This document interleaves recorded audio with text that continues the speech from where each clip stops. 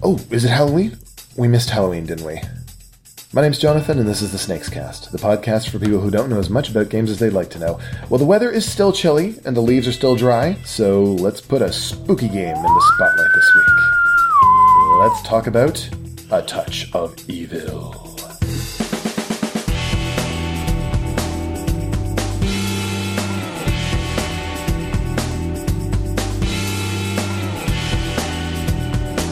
Welcome back to the Snakes Cast. With me this week is the great and powerful curator of the Snakes and Lattes Library, Mr. Steve Tassi. Hello. I haven't seen you in a while, Steve. Thanks for coming back. My pleasure. All right.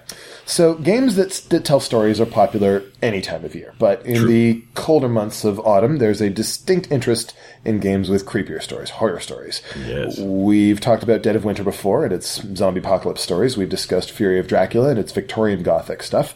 We've talked about Arkham horror and various other games that attempt to bring Lovecraftian cosmic horror to the tabletop. Yeah. But here's a genre you don't see too often: colonial horror. Stories in the vein of Nathaniel Hawthorne, Washington Irving, and Edgar Allan Poe. So, Steve, you're kind of the resident expert on horror stories at the cafe. Now that Colin's gone, yeah. I think that's true. What would you say characterizes the American Gothic style of horror? Well, it has a lot of similarities to just Gothic literature in general. So it's got the isolation and the spooky house and that element, but it also carries a lot of weight with family connections and secrets, backstory, shame. A lot of shame and scandal runs through the vein of colonial horror. And corruption. Yeah, oh yes, definitely big-time corruption. Everyone either has a secret that they're trying to hide and will do everything to protect, or they're seeking things that they're not meant to know, and that knowledge brings their downfall. And this tradition, continues into the modern day with things like Twin Peaks and so on. We can see its lineage. Although Gothic horror is no longer the major form that we see, it's still very much a part of that landscape. And it's still around. It pops up from time to time. Crimson Peak from Guillermo del Toro, for example. While he claims it's not a horror film, it's a Gothic horror It's story. pretty horrific. There's some terrible things that go on in that. Well, there's scary, and then there's Guillermo del Toro scary. Yeah. So, now we've got a bit of background in place. We can talk about A Touch of Evil, not the Orson Welles movie, the Jason Hill board game by Flying Frog Productions. Flying Frog has a very particular style of game, doesn't it? Yes, very theme heavy, very narrative heavy, and with some might argue, corny art style that permeates their games, whether it is a American Gothic horror game, a science fiction game, a pulp adventure game, whatever game they are doing, they like an art style that incorporates people in costumes being photographed and then having light amounts of Photoshop or other photo editing brought to the pictures. I've said this before. I don't mind saying it again. A lot of people have trouble getting over the Flying Frog style. They see these people who are obviously friends of the game's designers and people at the office, dressed up in costumes, having fun, being silly. And they, for some reason, I guess because they hate fun, they don't like it. And I can't, it's so charming to me. It's wonderful. They're having so much fun being ridiculous and doing these great things. It's like, how can you not love this? What is wrong with you that you don't appreciate this? I think some people, especially with their horror games, Last Night on Earth, A Touch of Evil, I think people who want to be scared, want a little more seriousness from the art style of a game. I mean, it's hard enough for a game to pull off being scary. Sure. Very few really succeed. They can do tense, but actual scares the way a movie can scare you or even a book can scare you doesn't really happen. And I think that the hey, my dad's got a barn, let's put on a show sort of attitude that Flying Frog brings to their art direction puts some people off because it it's a step in the opposite direction from trying to be scary and tense. I mean, I like it. I think it's adorable. I think you've got a background in community theater, so and professional theater too. Oh, yeah. But yes, it does. It definitely you've seen both sides of this. You can appreciate the slick, well-produced, heavy duty horror stuff, the pro stuff, but you also have a love and an affection for the silly amateur stuff and the low budget. Yeah, I do love a good B movie. So yeah, I think that it works. But I understand why other people don't find the enjoyment in the art style that you and I might. Well, it doesn't stop with the art style in the case of Flying Frogs games either, and certainly in the case of A Touch of Evil. The game itself has a very basic sort of feel to it. It's a roll and move game. It's you don't see a lot of those anymore. Every turn you're going to roll a 6-sided die, and you're going to count the number of dots on the top of it, and that's how many spaces you get to move your little plastic figure around this game board. And that's something that's almost considered verboten in modern game design. Yeah, very few games still use... I mean, obviously, games that have been around for a long time and are still in production are using it. Your Monopolies, your Troubles, and so forth. But there aren't a lot of modern games that use the roll and move, and the ones that do tend to try to find something interesting to do with it. With something like That's Life, you roll a die, but you have multiple pieces that you could choose to apply that die to. And you're going to be picking up pieces of the board with you as you go, so that's another way that it factors in. And then there are other games, something like Spinderella, the children's game about spiders and ants. You roll several dice and decide which die you want to use, whether it's the die to make progress with your ants or the die to do something nasty with the spiders.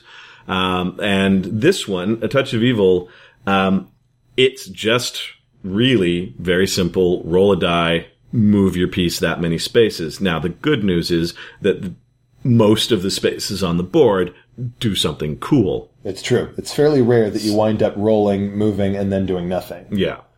It's, generally speaking, what you're going to do, actually, is you're going to roll, you're going to move, and then you're going to draw a card and read the card, and the card's going to tell you what just happened to you. Yeah. And sometimes you have to roll more dice to find out how that turned out. That simplicity, that really bare bones style of design, where stuff kind of happens at you, is another thing that will tend to sort of alienate a lot of people from this style of game. But by the same token, it does make it very, very accessible.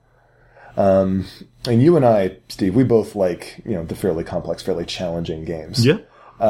Yet I actually have a really strong affection for A Touch of Evil, not just because of the look of it, not just because of the theme, which is something you almost never see, but because of the way that rolling and moving and drawing and reading has a tendency to lend itself to emergent stories that just kind of happen and develop on their own over the course of the game. Mm-hmm.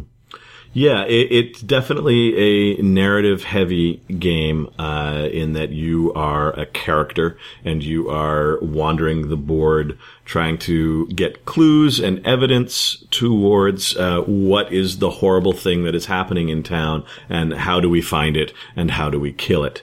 And so, yeah, the simple act of rolling and then moving and then drawing a card allows that narrative to actually come through in a surprisingly strong way. And these villains themselves also always give a very clear goal. There's a headless horseman terrorizing the town of Shadowbrook. You have to stop it. Mm-hmm. And that very, very clear goal, that clear sense of this is what's going on, this is the villain, and yet that very open sense of what you do. Where do you want to go? Wherever you like. Yeah, it's a sandbox game in a way. And I think that the simplicity allows that narrative to come through because everything that you do, even though it's random based on the roll, where do I go? Everything manages to point you in the direction of the narrative, which is a neat trick to pull off. So you wind up going into the Old Woods, which are clearly labeled the Old Woods. That's OLDE. Woods, so that we know what we're dealing with here. And you draw a card, and there's a picture of this. I mean, look at this guy. Yeah. He's not having a good day. being attacked by tree vines, and It's kind of scary. He's got his tongue sticking out. They've almost pulled the powdered wig from his head. It's great. And we've got flavor text pressing deeper into the woods. You are ensnared by a tangle of vines with a will of its own. And then it tells you what dice to roll and what happens and whether you get wounded. The other thing, too, is that being wounded or badly hurt in this game isn't necessarily a finisher. I mean, in the sort of tradition of this style of story, it's not actually all that bloody until you get to the climactic scene, the final showdown with the big villain. One of the other things that I love about this game is the town elders. You've got this... Back on that theme of secrets and corruptions. You got this row of 6 cards across the top of the board, which is this wonderful sort of woodcut style look to it. It looks really nice. It's got a very distinctive sort of style to it that sort of contrasts with the Photoshoppy sort of characters that we see in a lot of the cards. I disagree with you on the board a little bit. I think the look is good, but I find that because it is a essentially monochromatic board, the text that matters is awfully awkward to try to read. I think that from a usability standpoint, the board is a failure. From this looks like it was a map that was framed and hanging in the local library for 150 years. I think they did a good job. But from oh God, what does the covered bridge do again? Standpoint, I find it hard to use a little bit. The text is a little small. Yeah. The advantage, I guess the saving grace is that all it takes is one person at the table who's close enough to be able to read it and you're fine. That sort of shows up in the game's design too, as far as the rules. Like, as long as one person knows the intricacies of the rules, because there are a few weird exceptions in how things go. But most of the players at the table don't have to know what those are. It's almost like the person who knows the rules becomes, the storyteller or the narrator a little bit. Kind of a referee almost. But getting back to the town elders, each of them, Lord Hanbrook, Sophie the midwife, Magistrate Croft, Reverend Harding, these are all people who are pillars of the community, and they've got their portraits there on the board, and each of them has a card. There's a deck of cards called Secrets, and each of them has one of those face down underneath them at the start of the game. And to investigate their secrets, you have to invest resources and cash in clues. Time. Exactly. And but it's important to do that because come to the end of the game, when it's time to confront the big bad, you get to take some elders with you. Form a hunting party. For backup. But if you bring the wrong ones with you, it's going to turn out that they have been behind this whole plot all along. They're either in league with the villain or they are themselves the villain. And their card flips over from this, sort of noble, if frou-frou looking person to a sort of a crazed, screaming, red-lit version of themselves with a different name. And suddenly that respectable person who you thought had your back is now trying to stick a knife in it.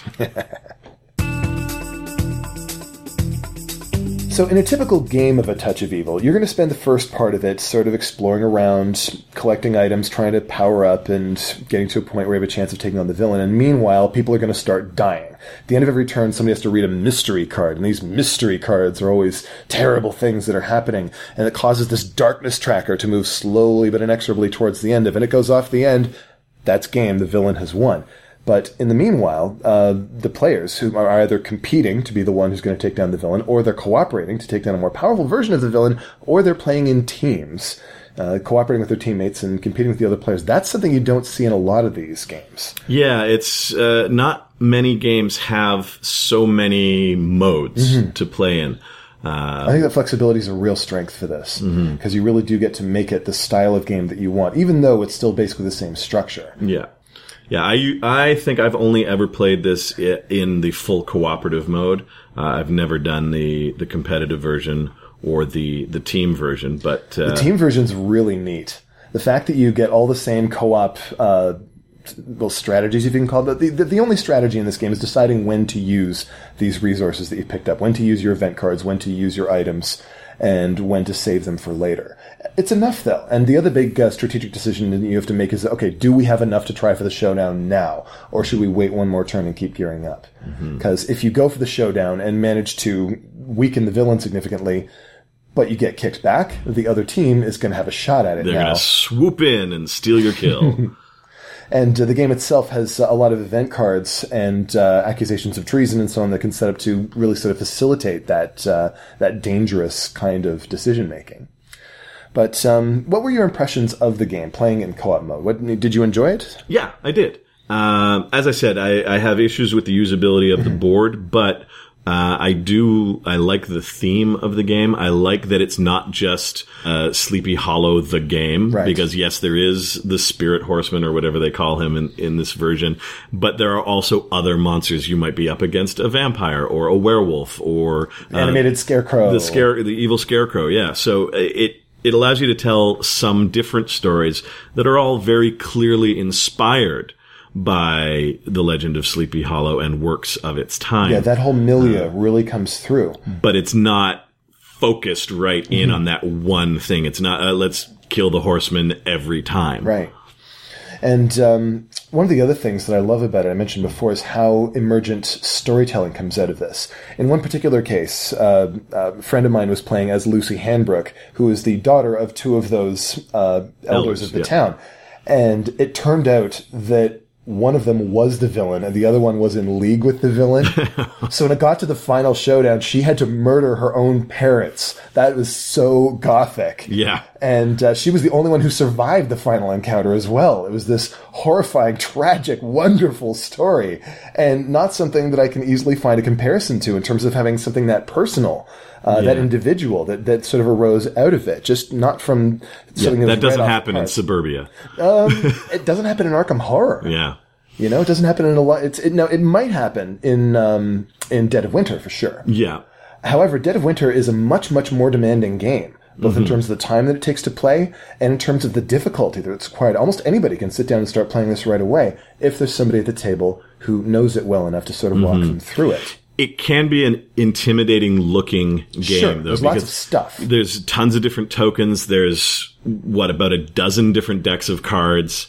It looks a lot harder than it actually is to play. If you try to teach someone this game, then you're going to be in for... But on the other hand, if you just sit somebody down, say, here, pick one of these characters. Okay, I'll take this one. All right, roll a die. I got a 4. Okay, you can go up to 4 spaces. Where should I go? Try going to one of the named places. There's a deck of cards on. Okay, I'll go to the windmill. Okay, draw a windmill card. Read this. Here's what happens to you. Exactly. It's it right away. They can get into it. Okay, what am I trying to do? All right, there's this villain here, and we're going to try and fight out where they are. We're going to be, okay, cool. So then next player's turn. It's so immediately accessible. Even with when you add a bunch of expansion sets that really add a lot more more complexity to it, like The Coast or Something Wicked, these 2 big full-size expansion sets which add more boards, more cards, more characters, more everything.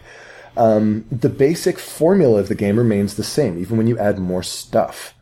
And that was the reason why the first time I played Touch of Evil, I took my copy of Arkham Horror off the shelf, handed it over to my friend Jeff, and said, here, you can have this. I don't need it anymore. So, Steve, is this a game that you would recommend at the cafe? I mean, we have it. It is part of the library. Yes, it is on the shelf. It's in our horror fantasy section.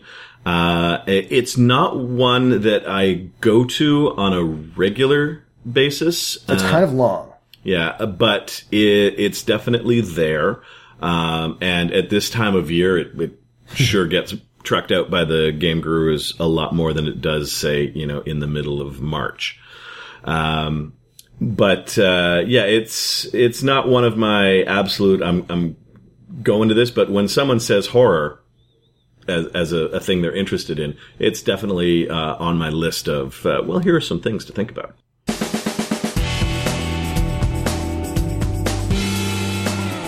Okay, that'll wrap it up for this week. If you've got a game you'd like to see in the spotlight, tweet it to us at SnakesCast or post it on the Snakes and Lattes Facebook page. Steve, thanks for being here. My pleasure. All right, the Snakescast is produced by P.T. Douglas. Music is provided by Ben Sound. The opinions expressed on the show belong to the people in it and not the company behind it. Thank you for listening, everyone, and happy belated Halloween. Game on.